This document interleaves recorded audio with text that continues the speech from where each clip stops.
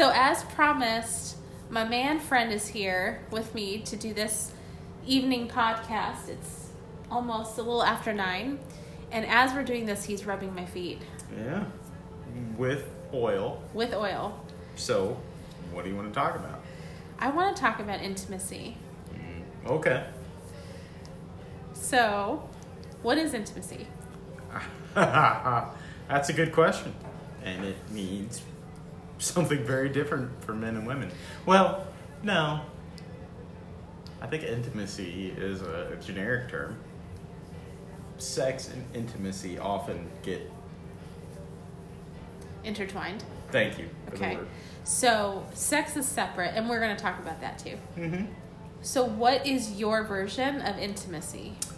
To me, intimacy would be being able to share thoughts, feelings, fears, hopes, dreams, all those things. So when I think of intimacy, I think of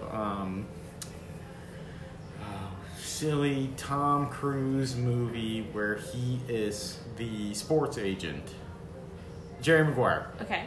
And there's a part in there where he's really good at sex, but he's horrible at intimacy because he can't connect on a deeper level. And when do you think intimacy needs to be more involved than the sexual part of the relationship? Well, I don't think intimacy is tied up in the sexual part. Intimacy eventually is, but I think you build intimacy. Okay. So how do you build intimacy? Oh, it's going to be a word you don't like. Which is? It's the V word. What's the V word? Vulnerability. Yeah, I don't like is words. where intimacy stems from. Or it coincides with. Okay. So when you're vulnerable with someone is when you're intimate. If you're not going to be vulnerable with them, you're probably not going to be intimate with someone. Yeah. So do you think there's a time frame when you start to realize that I'm not able to build intimacy with another individual? I think you recognize probably pretty quick whether or not you want to be intimate with someone. Yeah. Okay, so I'm going to turn this to me. All right. How did you feel about our level of intimacy when we first met? Oh, I think we danced around it early on, and then probably on our first date, we were very quote unquote intimate because we shared a lot of things about our past and our lives, and just it was very comfortable and very give and take. And I think that's the reason it hit off so well, because we were intimate really quick. Now that does not equate to sex really quick. We did not have sex. No, it just we connected really quickly. So yeah. Not to mention 6 hours of talking, which is... Well, but that's intimate. Can you talk to even someone you're really good friends with? Could you talk to someone you're really good friends with for 6 hours? Could you talk to a sibling for 6 hours? Not a sibling, but I could probably name a handful of people. A handful of people. Yeah. And I would bet if you defined it, you're probably pretty intimate with them. So if you had to put words, because intimacy to a lot of people mean obviously very different things. If you said to somebody, I'm very intimate with this individual, they would probably say, oh, you have a lot of sex, right? They don't look at the intellectual version of what intimacy means. So if you had to characterize it into what terms you recognize intimacy as, or what it means to you, what does it mean? I think probably simply put it means connection and communication. And those would be the two big ways of defining it. If you don't have those, you can't be intimate with someone. Is intimacy more important than sex? In the long run, in the long term, yes. Yeah, because you could have sex with someone who you're not interested in, but you want to be intimate with someone for a long term. Yeah. Okay. I don't know if it's, you asked the question more important. Well, yeah. One or the other? Would you choose intimacy over sex or sex over intimacy? Oh, gosh. Why are you asking all the questions in this? Why am I not getting a turn? Because I'm getting the foot rub. Okay. Probably I would choose intimacy over sex. Mm-hmm. So if Why? because to me, that's a deeper connection, and that's a deeper thing. Mm-hmm. Yeah. It's longer lasting. Yeah. I guess in the sense, if you are having sex with somebody that eventually you have no intimacy with, then it means nothing. It's not as big of a deal, and it probably is short-lived. I could have sex with my hand. I'm not very intimate with it. You're gross. Yeah, sorry, I had to say that. But yes, you put it right. I mean, you could just have sex with a stranger and not be intimate. Mm-hmm. And I know people, especially newly single people in their late 30s, early 40s, they go, "Oh, the single life's so hard." It's hard, but there are people out there that you could have sex with, but you're not going to be intimate with. Mm-hmm. So let's talk about the most important thing that we both have talked about before with intimacy, which is communication. Mm-hmm. When it comes to communication, what kind of characteristics about a female do you recognize to know that you have good communication? Is that a weird question? And I won't even limit it to females. I'll limit it to just people in general, because I kind of look for the same thing in anyone that I want to communicate with.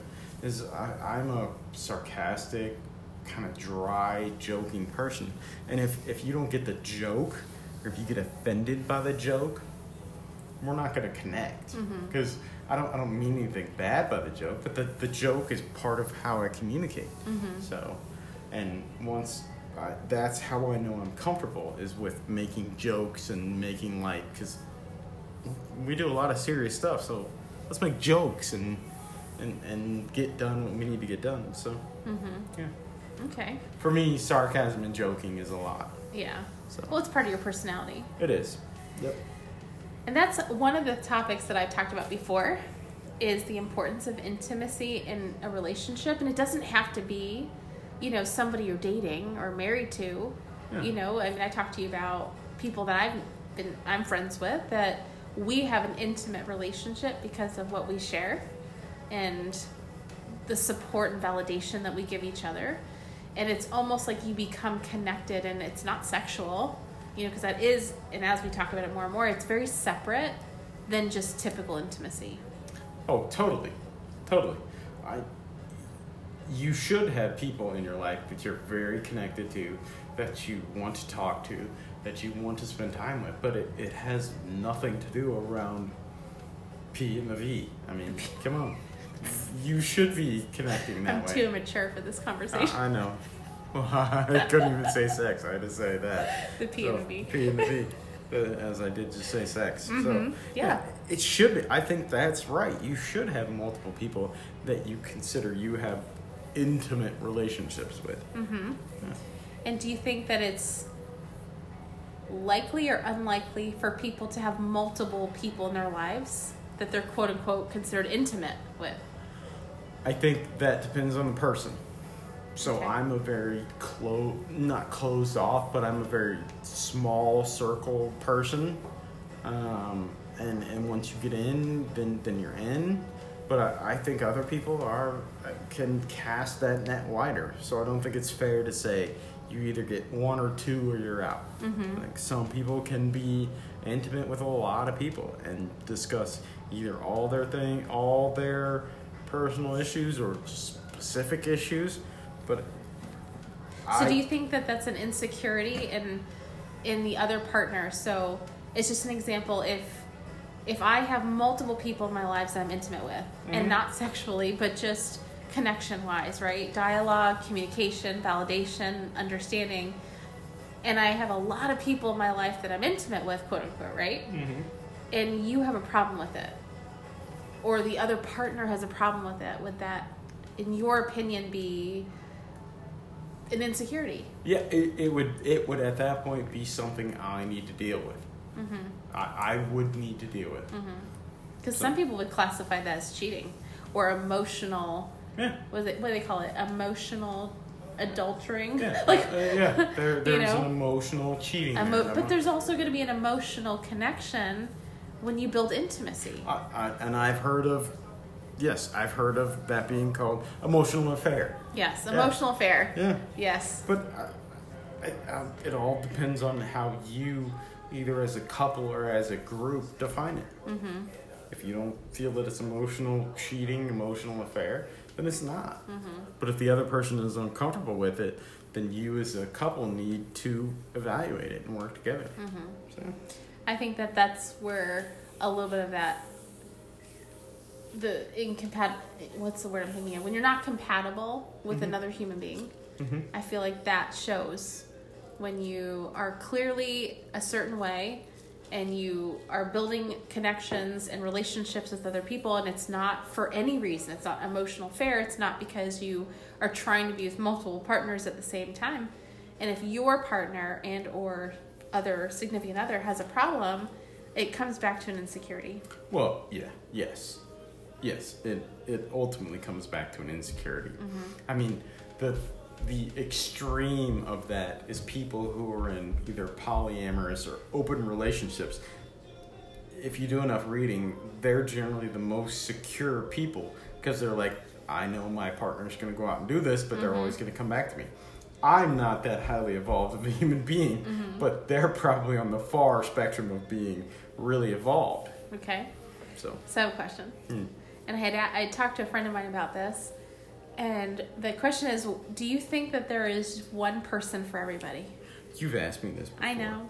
I think there's one person for one time for everyone's. So do you think there's a timeline on relationships? Probably, yeah. I think there is. And do I think that can't be the same person over that timeline? No. I think maybe people change throughout that timeline, and maybe they evolve to be that person, or maybe that they run their timeline, and then they just run their course. So, yeah. See, that's interesting. So that makes me think that why we are so, our society anyway, one person, one love, one marriage, one partnership. You know, when I can honestly say that there's been people I've been attracted to or having an intimate moment with through, you know, friendship or communication or whatever, you know, and it's hard for me to really truly believe if there is one person for everybody, because there's nothing in any book that tells you after 8 years or, you know, 22 years of marriage or, you know, partnership that your relationship is now soured. Yeah. You know? There's the old school concept of the 7-year itch. That's with houses. It's also with marriages, and every 7 years you get the itch. I mean, that's just, you're also throwing in pop culture into a higher level thinking. So that's my problem, though. I think too much about almost everything. Welcome to the club. Yeah. So for the most part, it can be probably concluded that it's possible that there are more than one person for everybody, you know, and we shouldn't feel bad about it, you know, or if we encounter people in our lives that we have a connection to, we just should be aware of it. And that was a conversation I had the other day with a friend of mine where, is it wrong or is it right to beat yourself up over a connection that you've made to somebody else if you were married? You know, and how do you deter yourself away from just a simple connection? It's not romantic. Let's say there is no action involved. Well, let's look at you could go into the concept of marriage. If you were in a marriage, which that's a committed relationship, you should then be able to tell that person you're married to that I'm having this connection with this individual. And you should be able to talk about that. And like you said, whether or not it's emotional, whether or not it's physical, whether or not it's sexual, you should be able to talk about that. Yeah. And For grown-ups, sure. Yeah, for grown-ups, yes. Yeah, but how many men are considered grown-ups? Or women. I shouldn't just classify one gender, sorry. I would say there are a fewer percentage of men that are grown-ups than there are women, especially when you get into relationships and marriage, because we're not good at it. So I'm never getting married. Yeah, never again. You say that. I mean it. It's true. Just food for thought, you know? Something to think about. Is there one person for everybody? I have no good answer to that. I don't either. I don't know. Well, it's something to think about. And now it's 9:23 and it's time for another glass of wine. All right. Good night. What is he?